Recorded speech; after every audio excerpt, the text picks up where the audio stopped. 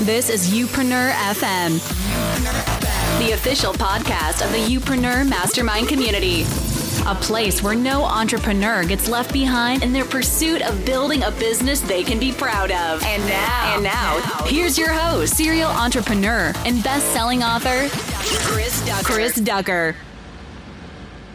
Yes, hello and welcome to episode number 226 of Youpreneur FM. It's an absolute pleasure to be with you. I have got an incredible show lined up for you today. My very, very good friend Jay Beer from over at Convince and Convert.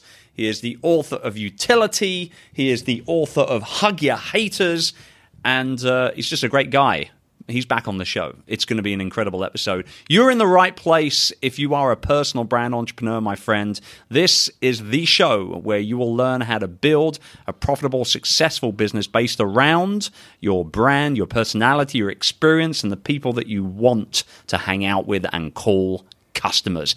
It's going to be a great episode. Before we get into that conversation with Jay, quick reminder, youpreneursummit.com. Tickets are still on sale. However, they are disappearing very, very quickly. And I've been saying that for the last few weeks, but they are. Slowly but surely, these tickets, which are very limited, are slipping away. So if you want to be at the first ever big live Youpreneur event in London on November 11 and 12, London, England, my hometown, I want you to be there as well. Head over to youpreneursummit.com and make sure you secure your ticket before they do disappear. And once they go, they are gone. There's nothing we can do about it because the venue has limited space and we can't add any extra chairs. Plain and simple. So make sure you head over to youpreneursummit.com and I look forward to giving you a hug when I see you in London later on this year.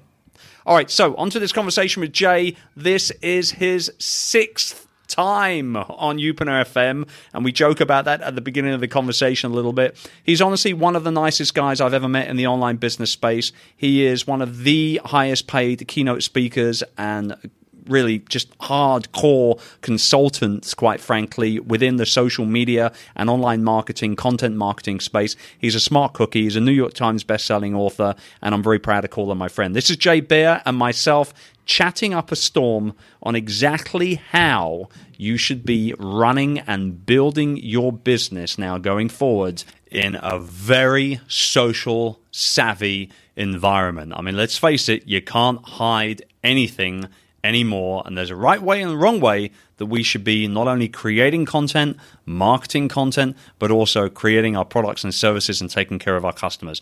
I know you're going to love this conversation. Here it is. So Jay Beer, welcome back to Youpreneur FM. How are you, brother? I am fantastic. You cannot get rid of me on Youpreneur FM. I am delighted to be back, my brother.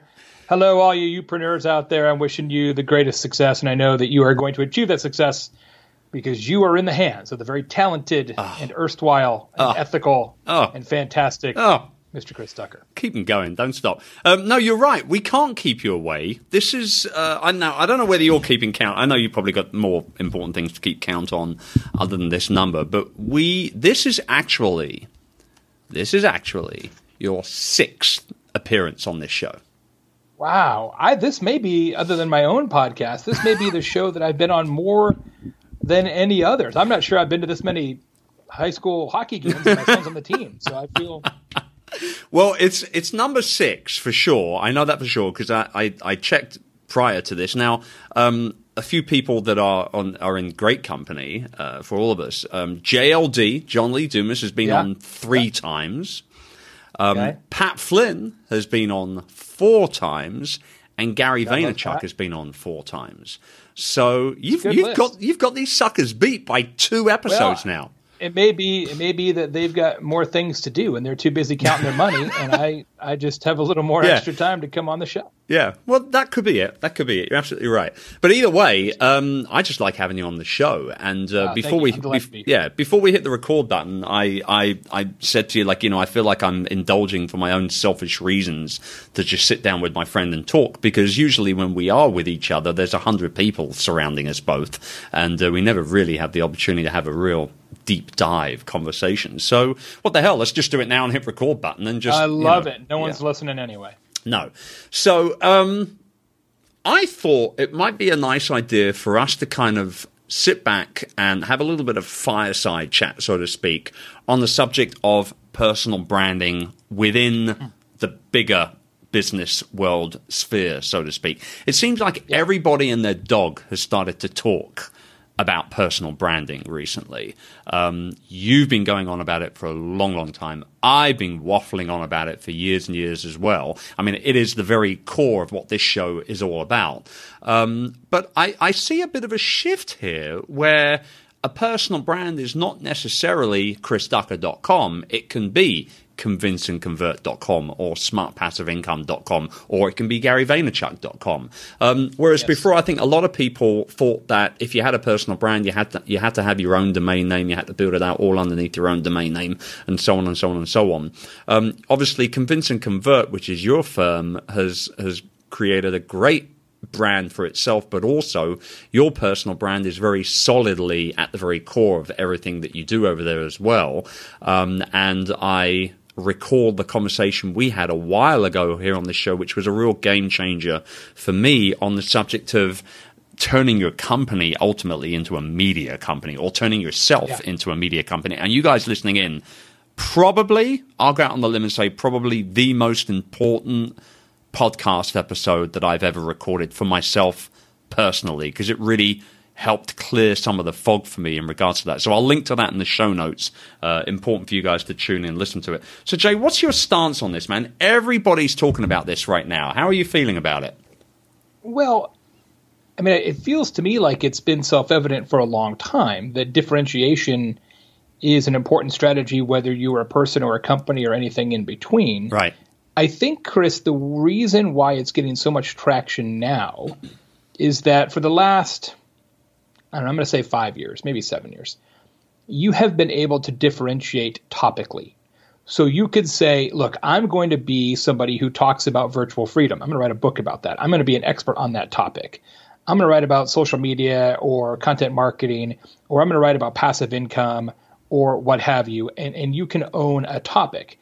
Now, there are no more topics that you can own because every topic has 10, 20, 50, 1,000 competitors. It's just like domain names. There's no actual words left, and there hasn't been for a long time. Yeah. And so the reason that personal branding is becoming more and more important and more people are talking about it is that now it's not just about do you have the topic covered, it's who within that category of topics do you actually resonate with? There you go. Who has consistency of personality? Who has charisma? Look, I had a whole conversation with Mark Schaefer about this like 2 years ago in his new book, Known, which is about personal branding. Yep. It's a great book. And in his inscription to me, the book's just right over here, he said, this book wouldn't have been written except for that one talk that you and I had. And he and I had a conversation when he was writing his previous book, The Content Code. And he asked me, can anybody be a star? And I said, no. Everybody can be competent, and I believe that. Like, you can learn to be good, but not everybody can be great because there is a secret sauce. I think Mark would disagree, and now that he's written the book, he feels like he's got the research to disprove that. But I still believe, look, there's a reason why John Lee Dumas is successful. There's a reason why Pat Flynn is successful. There's a reason why Gary is successful. There's a reason why you are successful. In addition to being whip smart and working your ass off, all four of you have something that doesn't grow on trees, and it's called charisma. And it matters. And so now I feel like people are emphasizing personal branding because it is the frosting on the cake. Right. Your topical expertise is the cake. Your personal brand is the frosting. And in a highly competitive environment, which is what we're in right now, that frosting matters more than ever.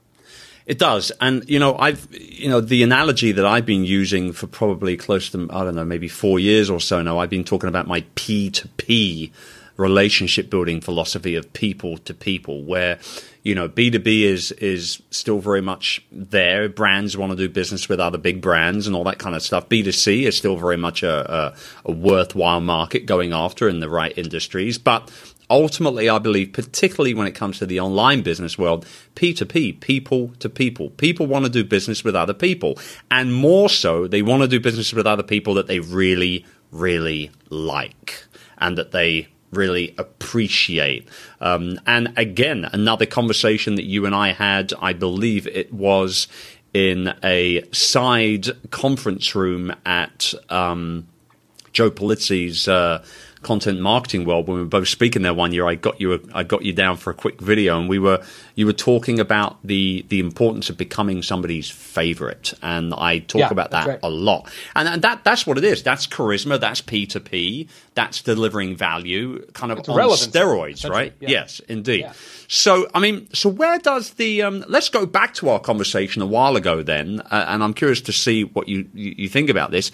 Where does that media company mindset lay when it comes to the personal brand entrepreneur, do you think?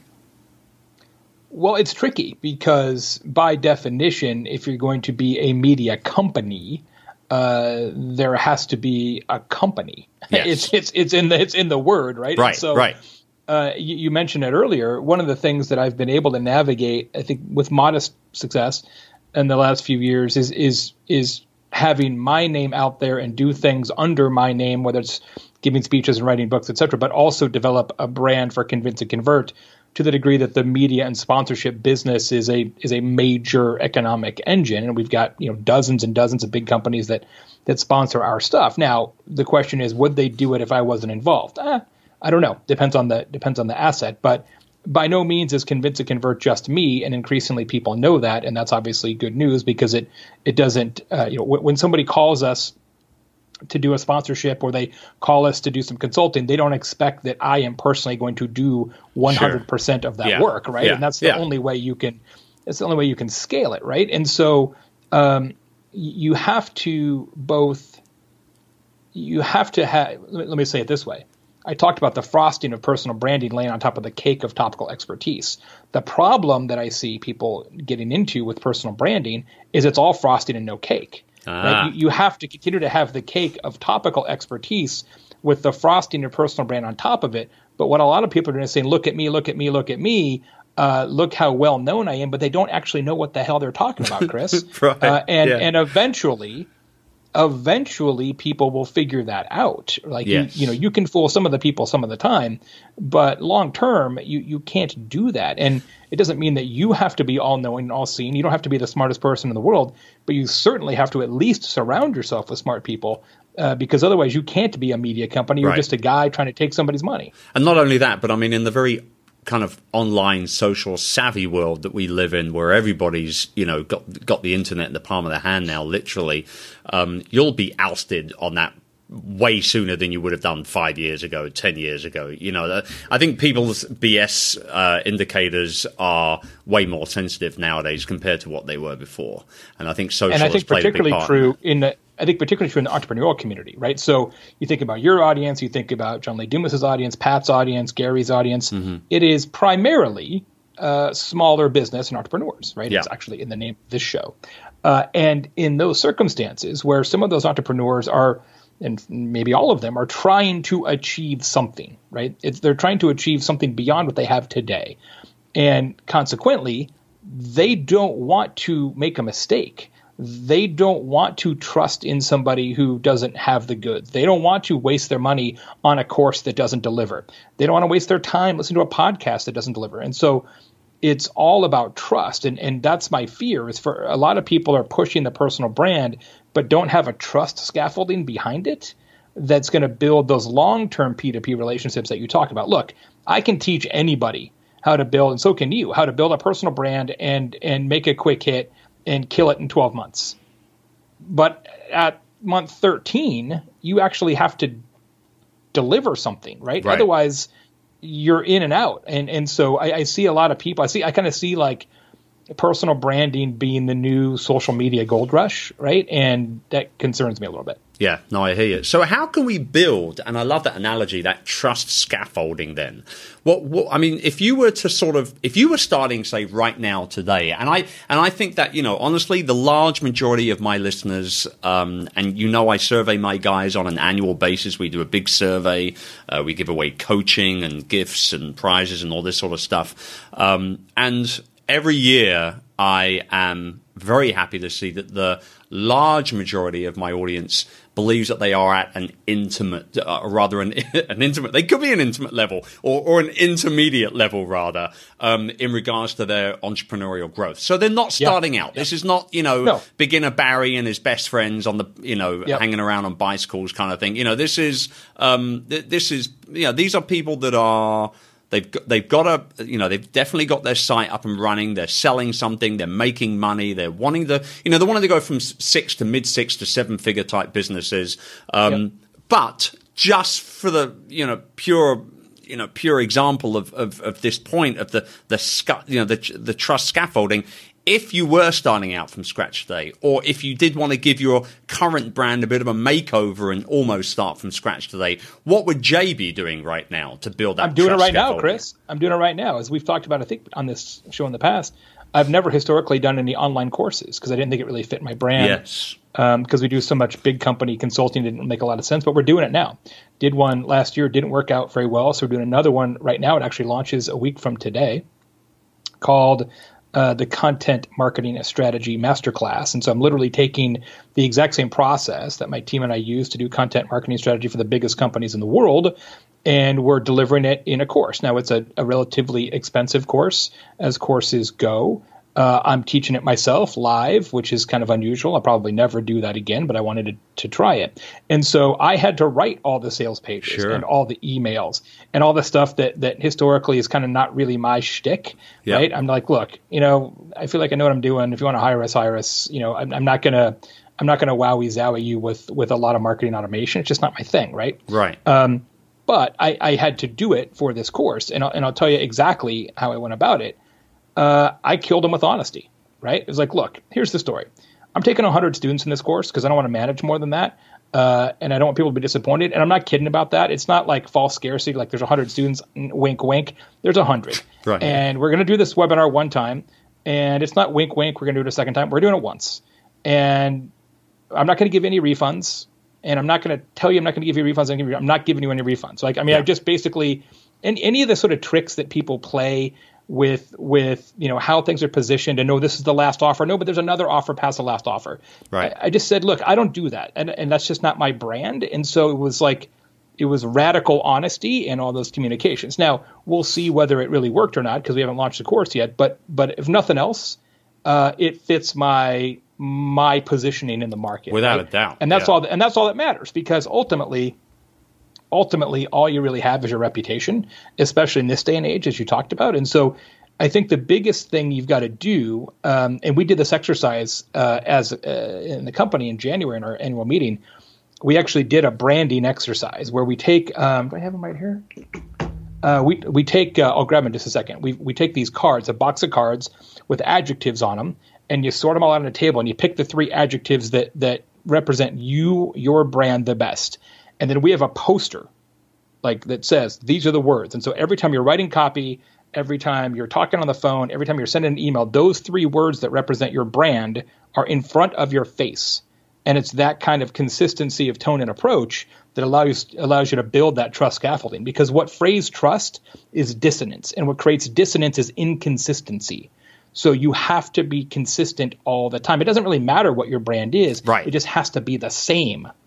Right, exactly. And that's what, let's talk about the one thing, my big pet peeve when it comes to the consistency or lack thereof is seeing totally different profile images on everyone's different social media platforms. Why are you doing this, people? It drives me mad.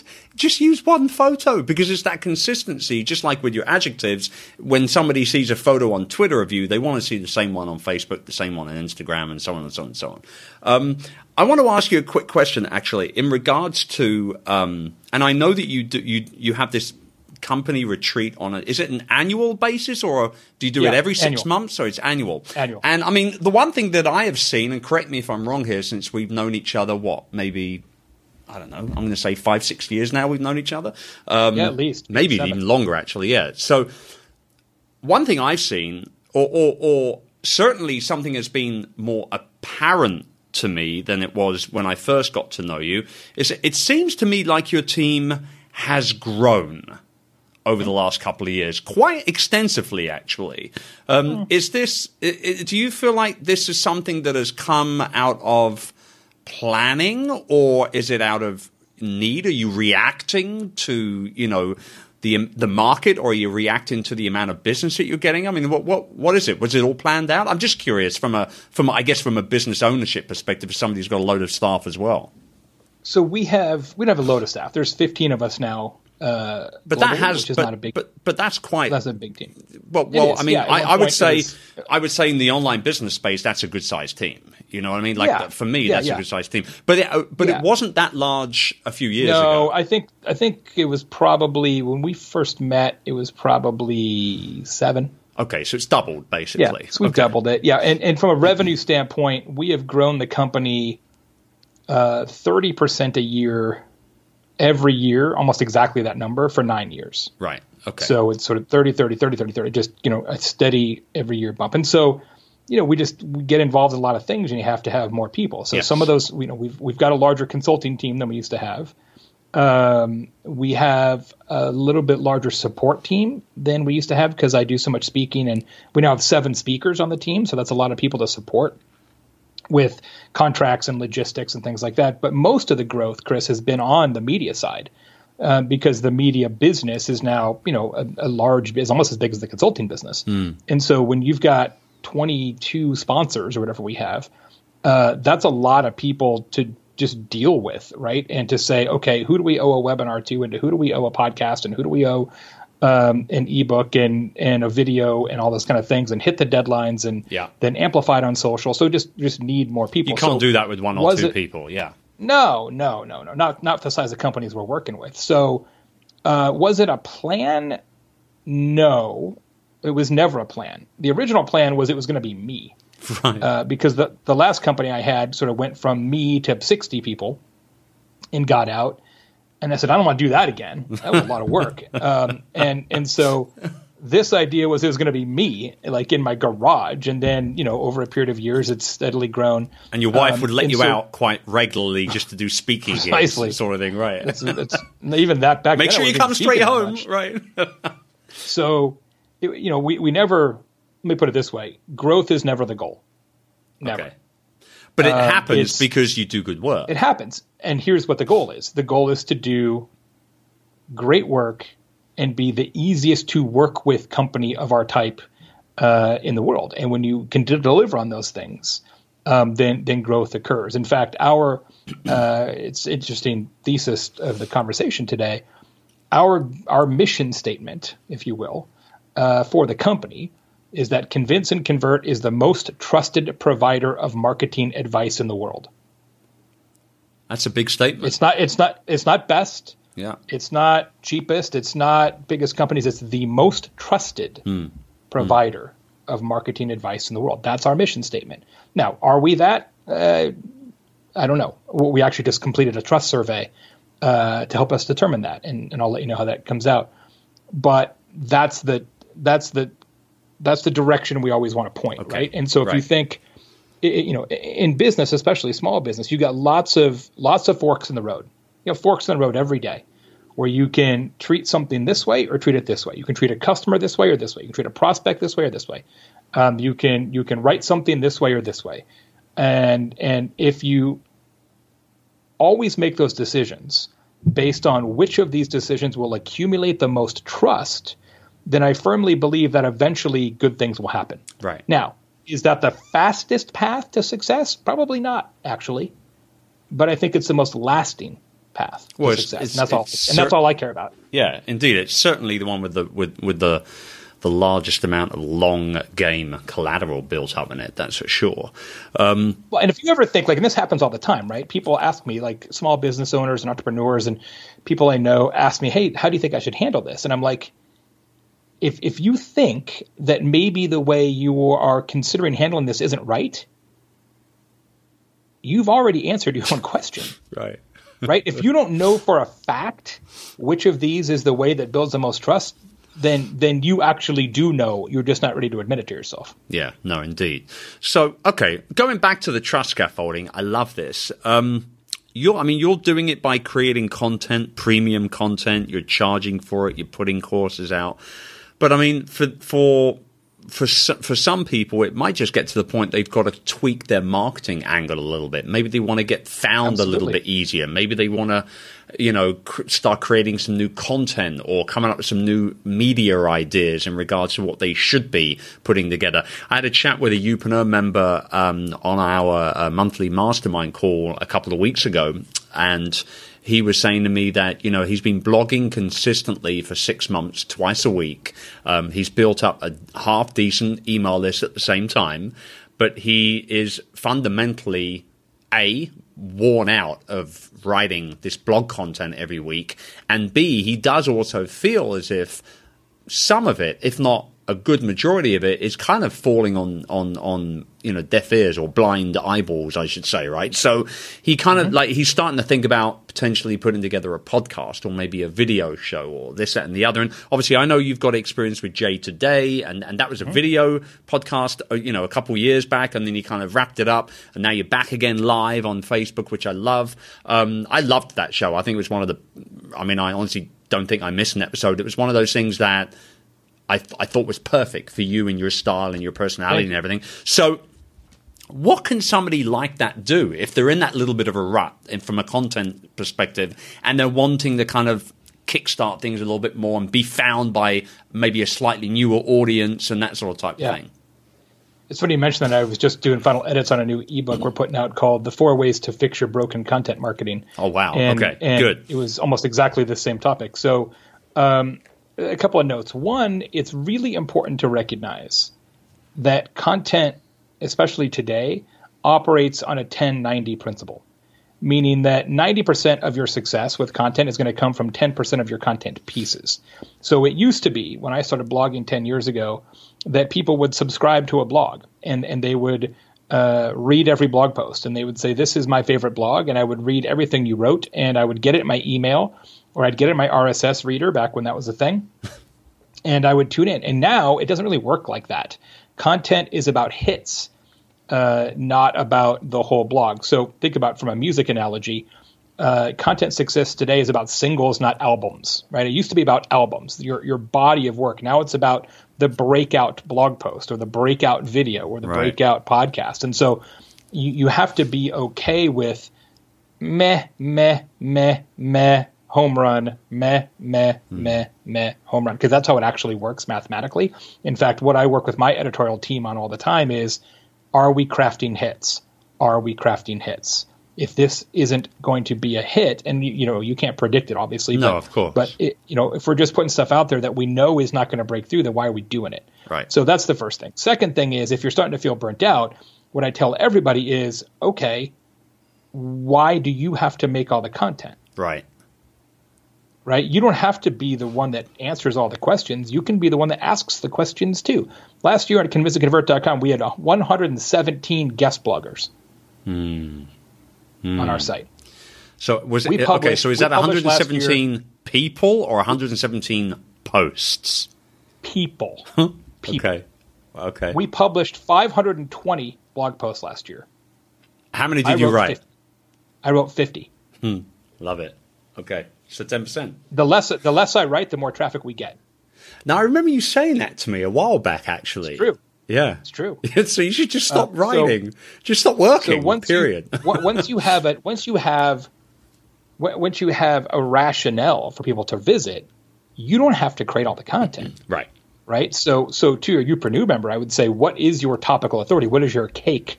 To go back to the analogy from a few minutes ago, and then you can be the king of the cake, but you need to get some princes of that cake too, who also want to be part of your movement or your topic, and get them to create some content as well.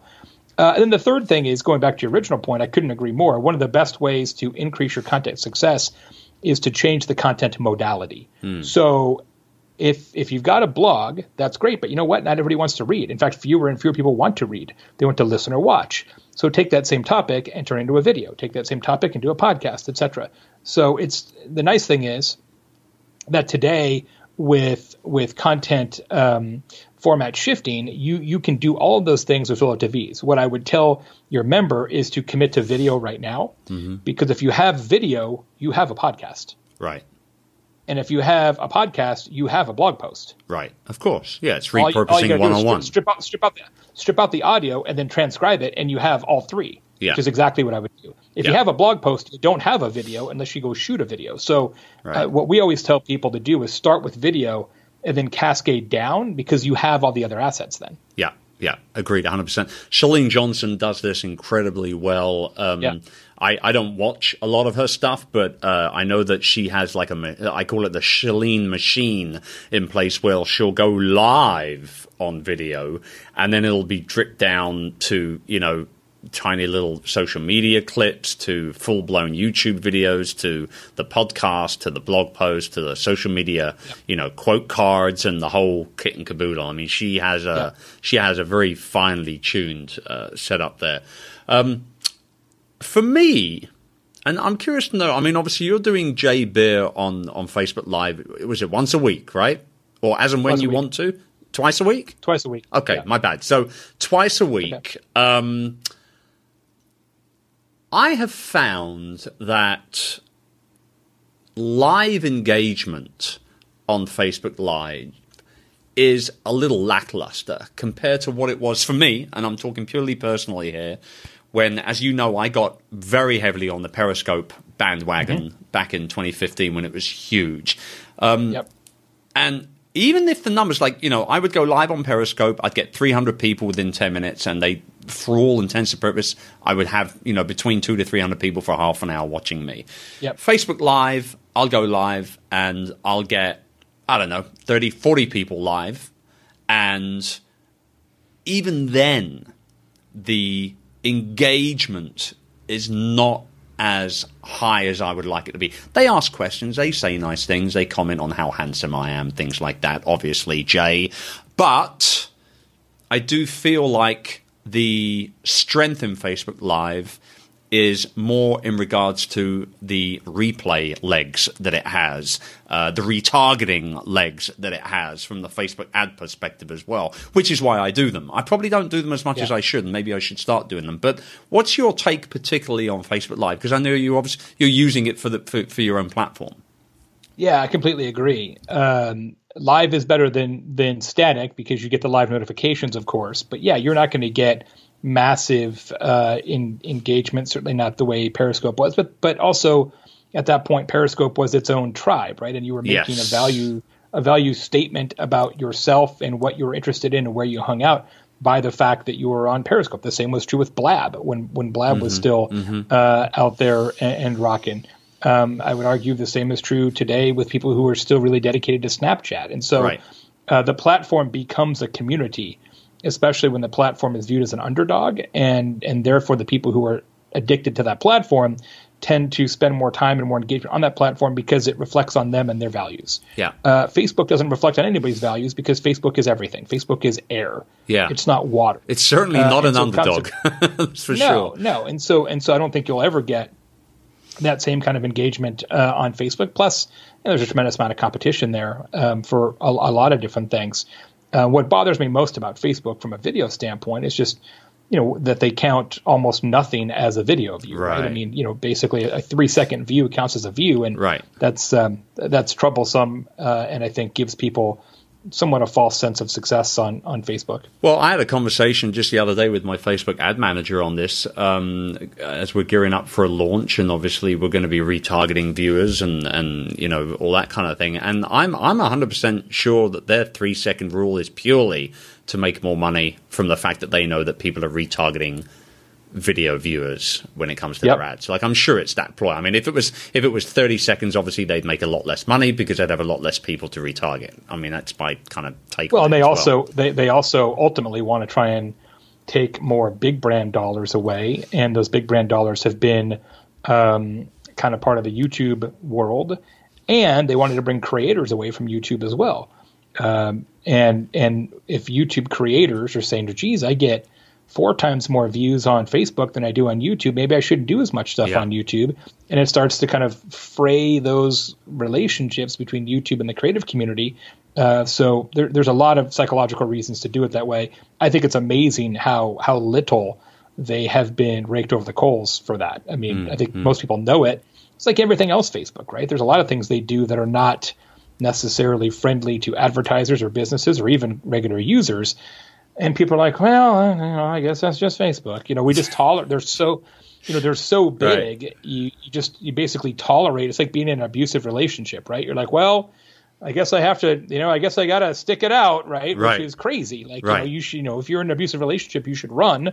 But unfortunately, I think we collectively feel like you can't run from Facebook just because of the size of their audience. Yeah, no, I agree. And I'm glad you brought up YouTube. I've started to do more and more with YouTube. What's your, I saw that. I like your new channel a lot. Thank you very much. So what is your, what's your take on YouTube? Do you think, audience size, it's billions and billions of minutes of video every year going up on the damn, platform.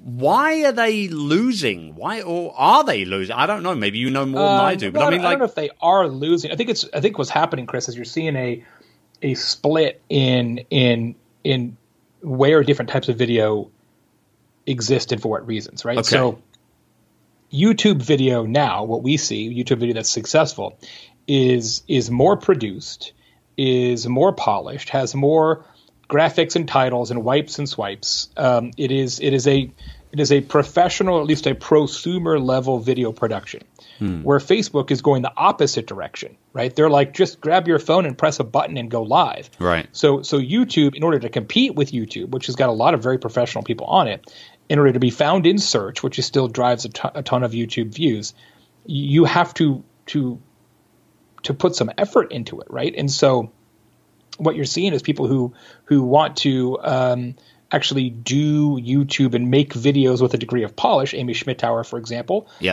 crush it on YouTube. People who want to be less involved in that kind of post-production editing are gravitating towards Facebook, either live or static. And so that's where the split is right now. Now, that could definitely change, but that's what we've been telling clients as well. It's like, look, okay, if we're going to produce this and actually put editing into it and really make it good, then YouTube is the place. We'll put it on Facebook because you should anyway, and who cares? But YouTube's where it's going to work. If we're trying to be topical and timely, then Facebook is where it's going to work. Yeah.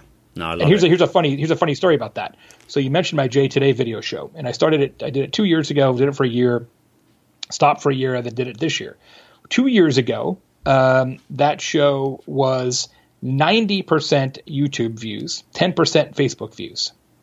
Now it's the exact opposite. Okay. And I do it the same way. Okay, well, for the most part. Okay, but that being said, are you going live with that, or are you just uploading videos most of the time? Okay. Live. So you're going live and then we take the HD clip and put it on YouTube. Okay. All right. Okay. So ultimately, the process has reversed in regards to like how you were actually, because before you were uploading it to YouTube and then putting it on Facebook. Am I right? That's right. Now and it's the other way around. And the only reason it's reversed is that Facebook will not let you put it anywhere other than Facebook if you use the Facebook Live API. Right. Okay. So if you go live, the way their API is set up, which is insidious, if you go live, as far as I know, you can only go live to Facebook. Because for a while I'm like, okay, well, I'll do this live on Facebook Live and Periscope simultaneously. Right. And I couldn't make it work. Well, I mean, I did have 2 cameras. Yeah, I did it once or twice, and a couple of phones. It's a nightmare. Who needs to deal with all that sort of stuff? It should be bloody easier. It just should be easier. I have so many cameras and phones and microphones and tripods and selfie sticks, like literally within 8 inches of where I'm sitting right now. It looks like 2/3 of a Radio Shack, like on my desk. It's unbelievable. Are Radio Shack even still open? Didn't they die years ago? Yeah, I mean, they must be hanging on by a thread. I remember them. I remember even them back in the UK, and it was they're just definitely bankrupt. I don't think they've all closed yet, but they're on sale now, I think is R.I.P. Radio Shack. Jay, always a pleasure, man. Always topical, always engaging, and always a lot of fun as well. I wish we had more time, but hey, we'll just get you back for a seventh time at some point. We'll do it again. It's like every time you get one of these other guys on, I have to be on again to maintain my lead. It's like Saturday Night Live hosts, right? Like same thing. I know. You toss and turn at night, saying to yourself, "There's no way Vaynerchuk is going to beat me when it comes to Youpreneur FM. It's just not going to happen." I think Gary's going to be all right. It's going to be okay for him. He'll be fine. He'll be okay. All right. Thanks again, man. It was great. Thanks, buddy. All right. A pleasure. And for you guys tuning in, you want a little bit more of Jay, convinceandconvert.com, jaybeard.com, show notes, links to those and everything else that we talked about over at chrisducker.com/episode 226. And I'm going to be back at you again next week for another episode of Youpreneur FM. Until then, take care and go build that trust scaffolding. Bye for now. It's the idea of an entrepreneurial community where you get to learn from the best in the business, as well as rub shoulders, gain support, have access to immediate feedback, as well as nonstop accountability from your peers, is something that excites you. Then visit youpreneur.com for more information and to get started on building a business you can truly be proud of today. That's youpreneur.com. We'll see you on the inside.